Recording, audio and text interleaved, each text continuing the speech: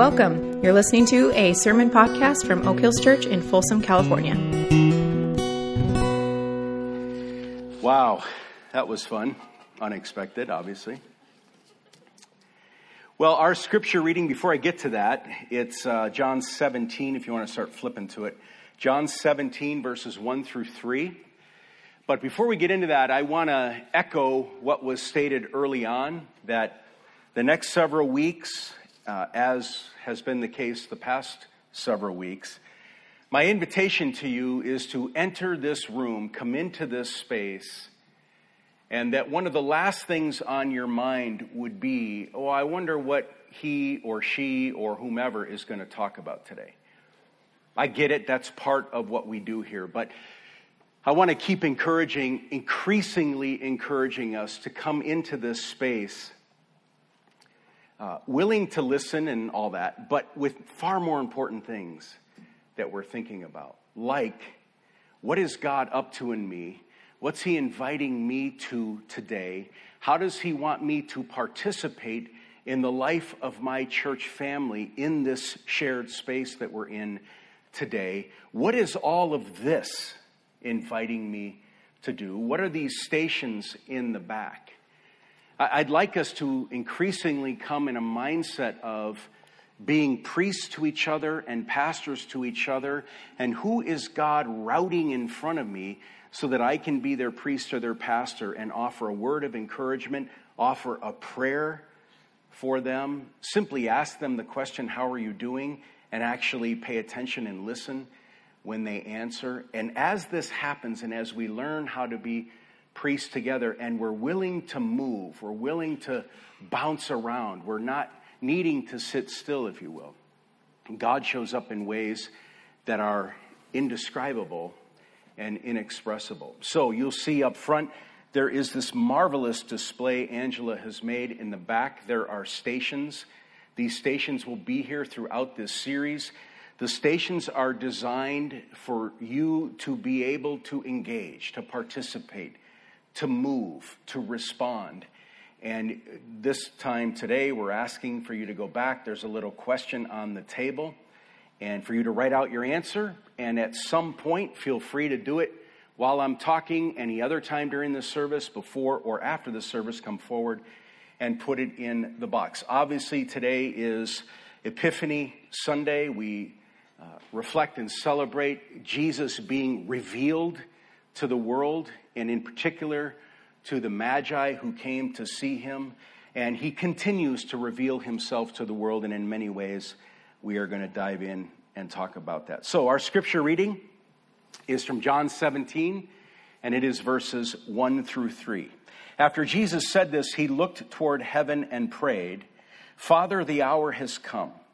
Glorify your Son, that your Son may glorify you.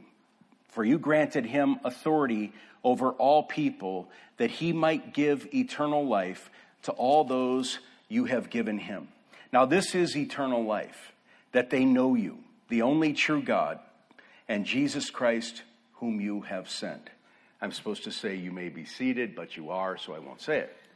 John 17, verses 1 through 3. The day after Christmas, 7 of us were flying to Phoenix to spend the day with my brother and his family and my dad, and we were flying southwest. If you've been following, which you clearly have, you know where this is heading. So we were backing out of the driveway, and this alert came up on my phone that said our flight was canceled. So the 7 of us gathered up, brainstormed, and after brainstorming at 2 p.m, we hopped into 2 cars and began the 11.5-hour drive to Phoenix. We figured with stops and whatever else, 12.5, other interruptions, we figured maybe 13. But something happened on the way to Phoenix. Let's just call it the most head-splitting traffic in the history of driving since driving was invented. Unbelievable. We went long stretches on I-5, barely moving. At one point, not to be crass or disparaging, I had this little kind of joke in my head of, I wish I had a walker because I'd get next to these cars and shuffle by them, and they'd all be sitting there, and I'd be a mile in front of them. That's how slow it was. Long stretches, barely moving. Even longer stretches of just inching along, 5, maybe 10 miles an hour. Now and then we would get this opening where things would kind of free up and we'd make some real progress toward Phoenix, but for the most part, it was an annoyingly slow process. There were times when we were just plain stuck. There was literally no movement. We were on I-5 in the middle of nowhere with no way to get unstuck. Just to kind of further expand the image, we got to the Grapevine around 9 p.m. So it took us about 7 hours to go from here to this side, our side of the Grapevine. And all you could see when we got to the Grapevine was a line of barely moving cars snaking their way up the hill and into the Grapevine. This was going to continue for another couple hours. It's quite a picture. A whole bunch of us heading for some destination, but barely moving, stuck, with no way, no idea how to get unstuck. Something about a traffic jam on I-5 on the way to Phoenix that resonates with me as I think about my life and my relationship with Jesus. Hopefully, I'm moving towards some destination in my life with God. Christ being formed in me is how the Apostle Paul describes the destination of every Christian. Living an eternal kind of life is how Jesus describes the destination in our reading. This is eternal life, he says, that they know you, the only true God, and Jesus Christ, whom you have sent. John 17, 1 through 3. Jesus is giving a crystal clear explanation of eternal life. And it is probably very much unlike what comes to our minds when we hear the phrase, eternal life. Jesus says eternal life is, these are his words, knowing God, knowing Jesus Christ, not knowing things about Jesus Christ, but knowing him. We might wrap it all in the word relationship. So Jesus is saying eternal life is about a quality of life right now, not just a quantity of life after we die. Eternal life, then, is about an ongoing, interactive relationship with God right now. In other places, Jesus says it this way, very simply, very short. The kingdom of God is near. Might seem a little odd to us. What's he getting at there? We're going to press into this more deeply next week.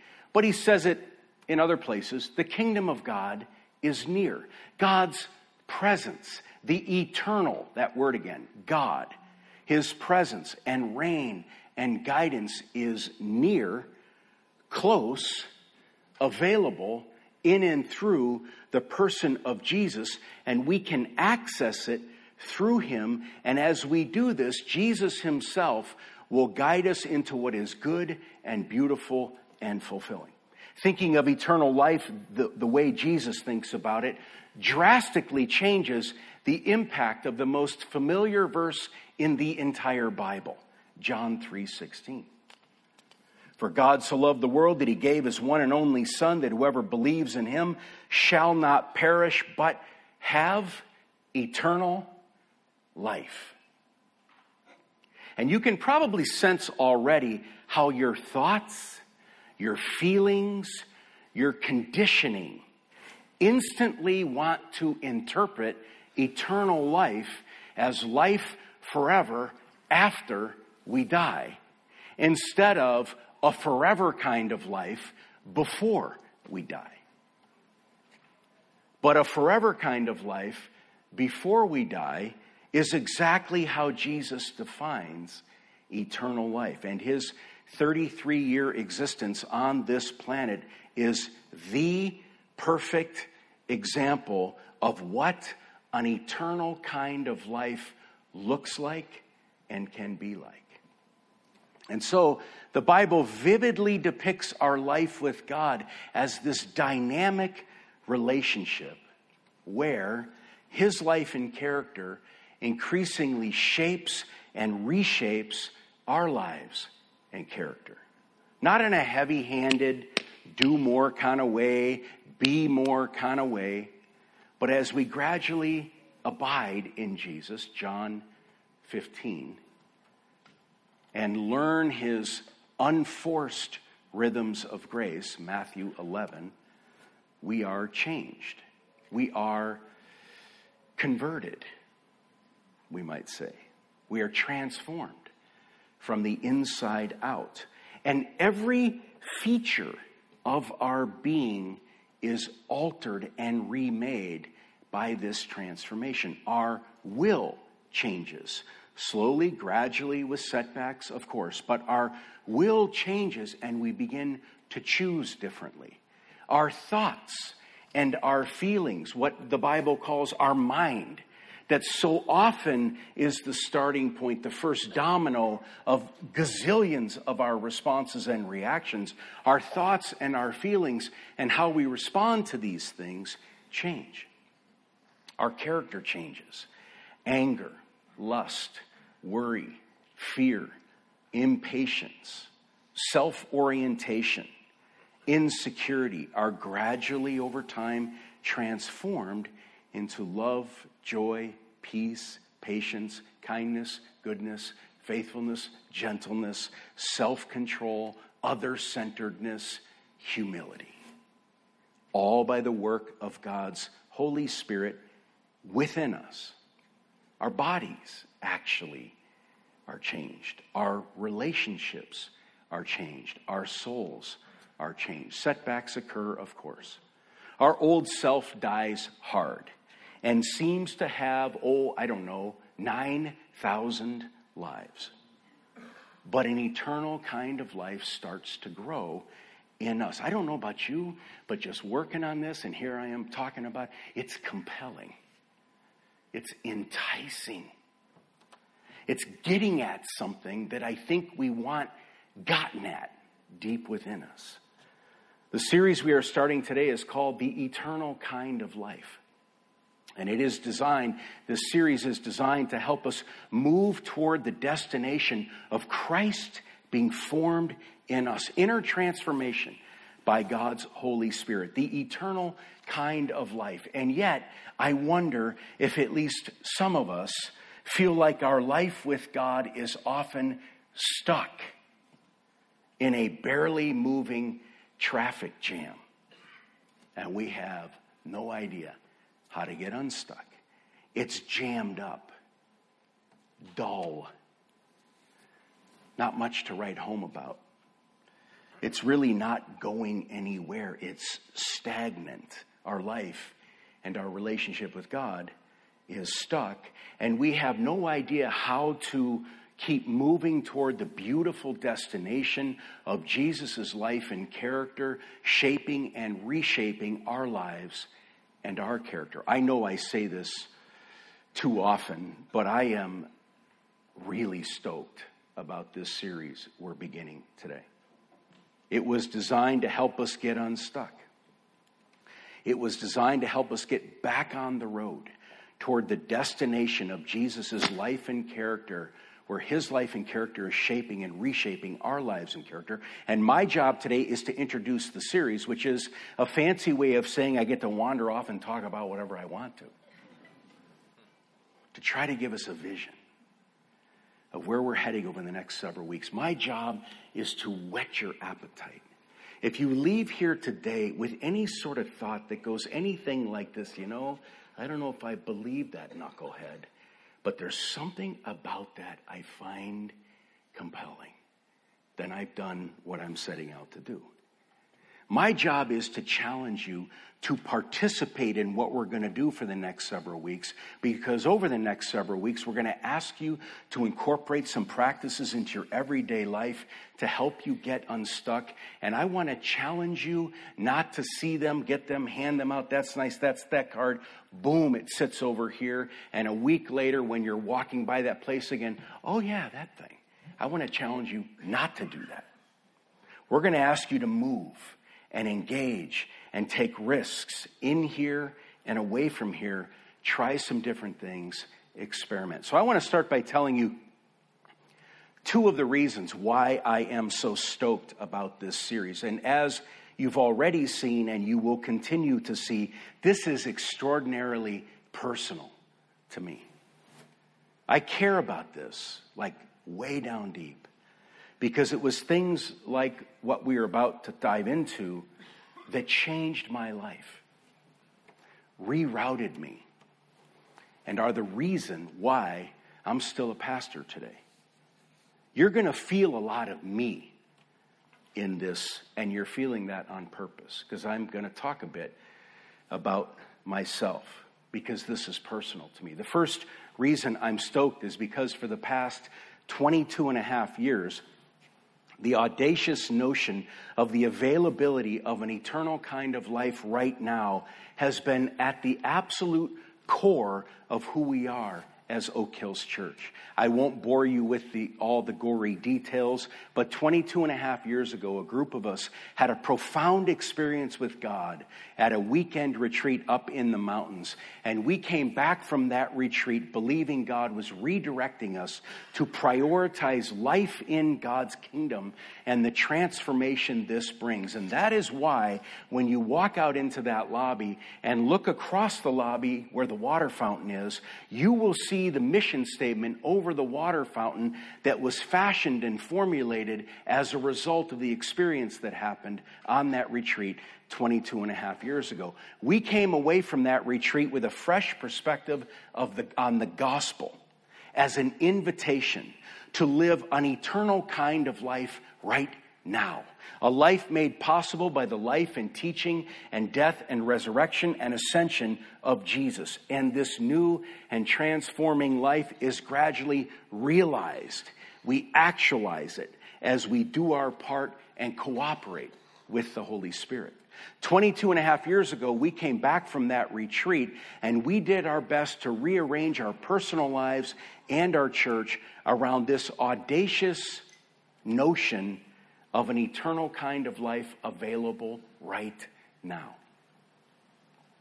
The rearranging process took about 10 years before it seemed like it was in place. Not finished. We're still rearranging. But it took about 10 years before we felt like it was in place. And over those 10 years, and many of you don't know this, but over those 10 years, I'm being low on my count. But over those 10 years, about 1,200 people left Oak Hills Church and never came back. And they left for various reasons. And one of the reasons was because a few of us in leadership, most certainly me, did not lead the change gently or graciously, because Jesus' gentleness and graciousness was not in us. Jesus' gentleness and graciousness was not who we were. So because it wasn't in us, it didn't come out of us when the pressure was on. I hope you have gleaned this by being around here, but we are not a church interested in a big show or in a big crowd or an impressive whatever. We're not trying to build a brand. We're not trying to build an empire.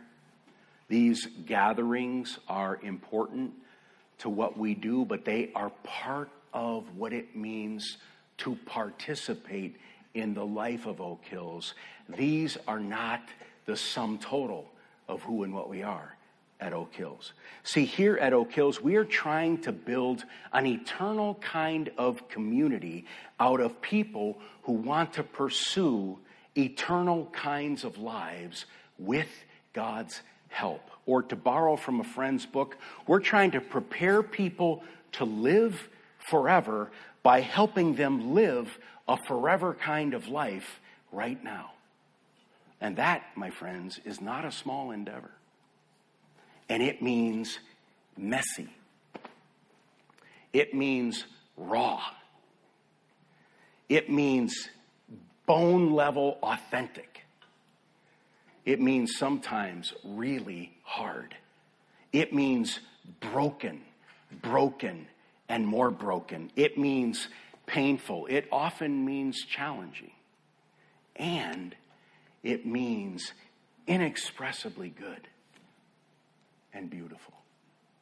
Dallas Willard was one of our friends and mentors through all of the changes that have occurred at Oak Hills over the last 22 and a half years. He's now with Jesus. If you do not know who Dallas Willard is, it does not matter.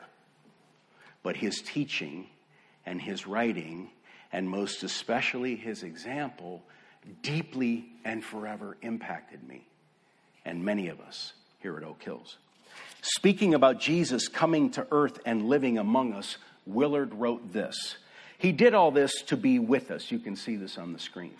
He did all this to be with us, to be one of us, to arrange for the delivery of his life to us. It must be no simple thing to make it possible for human beings to receive the eternal kind of life. If he were to come today as he did then, he could carry out his mission through most any decent and useful occupation. He could be a clerk or accountant in a hardware store, a computer repairman, a banker, an editor, doctor, waiter, teacher, farmhand, lab technician, or construction worker. He could run a house cleaning service or repair automobiles. In other words, if he were to come today, he could very well do what you do.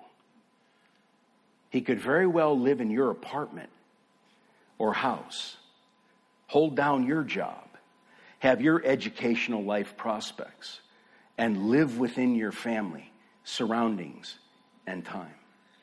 None of this would be the least hindrance to the eternal kind of life that was his by nature and becomes available to us through him. Our human life, it turns out, is not destroyed by God's life, but is fulfilled in it and in it alone.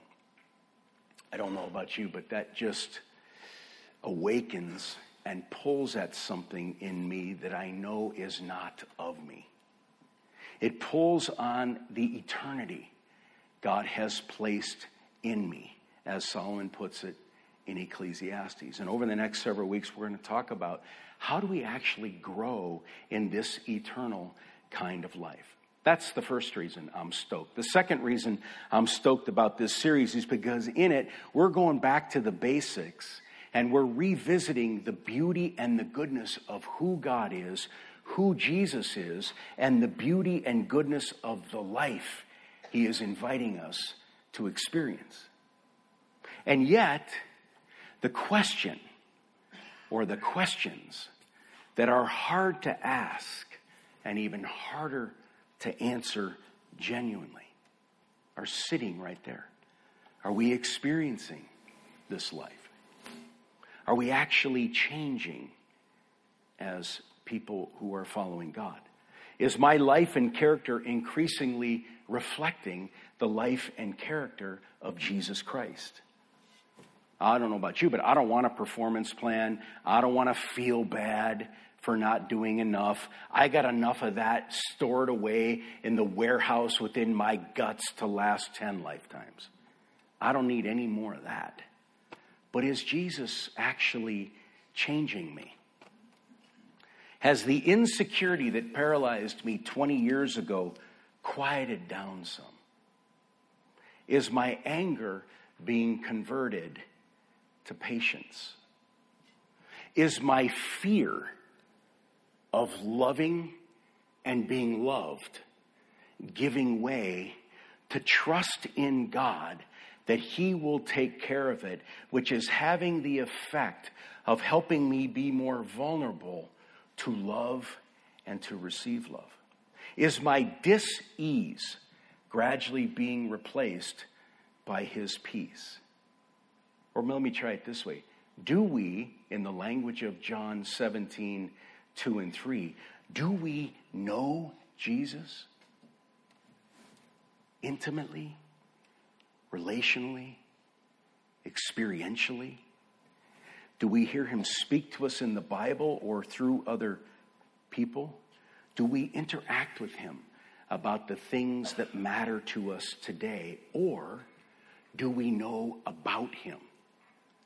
Some information about his birth, maybe a few of his sayings, or we know this thing, he died on a cross back then, or we might have some idea of this Easter thing that he was part of, but we know about, but maybe we don't know him. We believe all these things about Jesus, but our belief resembles our belief in the French Revolution. Yeah, it happened. But that's about it. It happened. And just so you know, I'm not excluding myself from the glare of these unsettling questions. It's good for you to know this. You might not like it, but it's good for you to know this. One of the biggest hazards of my profession is that gradually over time, Jesus becomes a specimen to dissect and analyze instead of a person with whom I have a relationship. Eternal life becomes something I talk about without experiencing. So I'm in this with you. Do we approach life as though Jesus is present and active and with us? Or as though Jesus is a feathery religious guru who doesn't have much to do with our everyday lives? I don't want to be crass. I don't want to be silly. But is Jesus practically irrelevant in our everyday lives? Or is he the most interesting man in our world? Fascinating, insightful, with wisdom for every single situation you are facing. Not answers, but wisdom for every situation you and I are facing. What difference has your relationship with Jesus made in your life over the past week or month? How did he affect how you responded in a conflict? How did he affect a decision you made?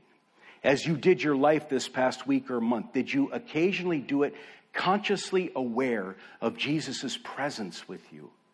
Did you occasionally return to him in your thoughts? Or is Jesus not really on your everyday life radar? I ask not to provoke guilt, but to provoke longing. For there's nothing more fulfilling, more joyful, more peace-giving, more life-giving than everyday life with God. In all of its twists and turns and doubts and setbacks and struggles. Frank Laubach said many years ago, if you are weary of some sleepy form of devotion, probably God is as weary of it as you are. You know, I believe most of us want to grow. We want to see God change our lives and our character, but certain circumstances unfold in our everyday experience just like they have a million times before, and a familiar chain reaction soon follows, and we act and react and respond the same way we did a million times before, as though there are these well-worn grooves in our inner being that we automatically revisit without having to think about. And the question looms, will we ever change? Can we change? Or, to quote from an old movie, is this as good as it gets? Let's talk for a second about the gospel. This is the last thing I want to mention today. This series is predicated upon an understanding of the gospel that may not align with your understanding of the gospel. I realize that sounds arrogant, maybe a little bit scary, so let me try and explain. In the summer of 2000, when this paradigm-shifting God encounter happened, I had been a Christian at that point for 17 years, always part of a church during those 17 years. I'd been a pastor for 9 years at that time, and I had spent 4 years getting a Master's of Divinity degree from a pretty rigorous seminary in the Midwest. I get it, big deal. Stop flouting your resume. I hate it. But when this encounter with God occurred, my understanding of the gospel was overhauled. It got reworked, refurbished, and rebuilt. And I didn't even realize it needed a tune-up. Up until that point, I thought I had the gospel dialed in. Went something like this. Jesus died for my sins, and I need to trust him to forgive me. And if I do, I will go to heaven after I die. But this was all about to be overhauled and rebuilt. And eventually, in time, I came to realize that I knew part of the gospel. I knew Jesus died for my sins. I knew I needed to trust him to forgive me of my sins. And because I had trust in him, I believed I would have eternal life with him after I died. But my gospel didn't include the eternal life God wanted me to experience before I died. Our gospel often doesn't include this. For whatever reason, in my religious training and experience, that part had been pulled out of the gospel and placed in an optional category called discipleship or sanctification. And if I wanted that, I could surely go for that, but it was an optional add-on to the gospel. It was the leather seat option in the new car. You can get it if you want it, but if you don't get it, you can still have the car. So up until that point, the good news of Jesus had much to say to me about my sin and about forgiveness and about life after death, but it didn't have much to say to me about life before death. Well, over the last 22 and a half years, I continue to thank God for good news about my sin and about forgiveness and about the hope of eternal life after death, but also about the hope and beauty of eternal life before death. The ongoing transformation of a friend I have known since I was a young boy. The friend's name is Anger. And another friend I've known many, many years. He too is in the process of being transformed. His name is Shame. The transformation of life-altering wounds from my past. The power of God's Spirit at work in my inner being to gradually bring forth the beauty and the goodness of Jesus' life and character in me. It's clunky. It's not the total elimination of all the jerk and junk in me. Many of you know both of those are alive and well in me. And if you don't know, might I recommend a brief interview with Miss Julie, and you will know. But the jerk and junk factor occupy less rooms in the house of my being. And over the last 22 and a half years, the gospel has had much to say about the junk and the jerk in me that needs to be changed. Jesus declares his good news in our reading. Now, these are my words, but I'm just taking his words. It says, God gave Jesus authority over all people that he might give eternal life to all who want it, that people would be in relationship with the true God, Jesus Christ, and his eternal kind of life would flow gradually in and out of them. That is the gospel. Sin's in there, forgiveness is in there, heaven's in there, but life right now is in there. The cross is where Jesus handled our sin and shame and guilt, and thank God that when we trust him, we are forgiven. But he loves us too much to just forgive us. The resurrection is where Jesus demonstrated that he is stronger than death. So he converts death into life. And thank God that he's always at work to convert the scent and signs of death in us into life. The gospel is about Jesus through his Spirit cultivating an eternal kind of life in us right now. Sin and shame and guilt forgiven. Thoughts, feelings, relationships, responses, character, habits, bodies transformed. If something in you even faintly longs for this, if something in you is thinking, if this is what Christianity is about, I want some of that. That something in you craving it is the eternity God hardwired into you. And yet, you know this as well as I do. A gospel is routinely proclaimed that has little or nothing to do with eternal life right now. A gospel is routinely being proclaimed that is intended to get people to get their act together so one day they can face a very angry, very vicious, very mad God and survive the encounter. But that, I would argue, is not the gospel. Gospel is being proclaimed that addresses our separation from God and our need for forgiveness, and it eases our post-death anxiety, and all of that is part of the gospel, but it says and offers little about life right now, today. And just to be clear as I finish, we're not talking about trying hard to act like Jesus. We're talking about the Holy Spirit actually cultivating Jesus' life and character in us. The Christian life is not about trying to do the right thing.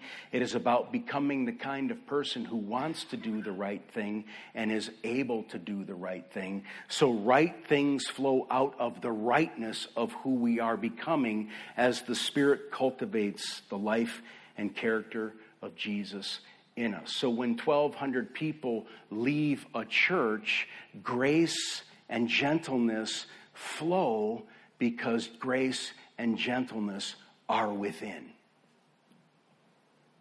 But here's the thing. We can listen to this. We can be bored by it. We can be intrigued by it.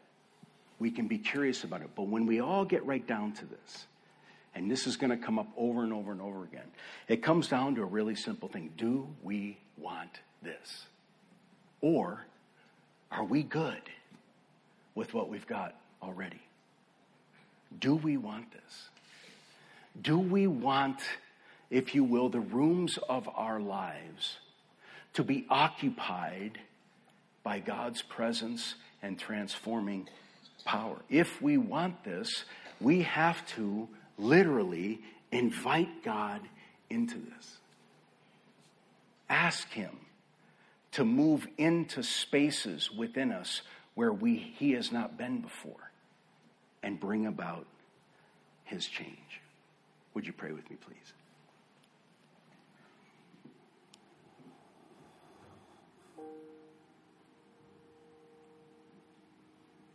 And in these few moments and in what remains in the service, every piece of it, I'd like you to take it as perhaps the only time this week past, and maybe the only time in the week that is upcoming, when you will have a chance for 10 minutes to think about, where is my life with God going? What rooms in the being of my soul does He want to get into? Where am I heading? What's God up to? How does He want to bring change in me? I want to urge you to be in a prayerful spot where you're thinking along those lines and you're processing the next 10 minutes from that perspective.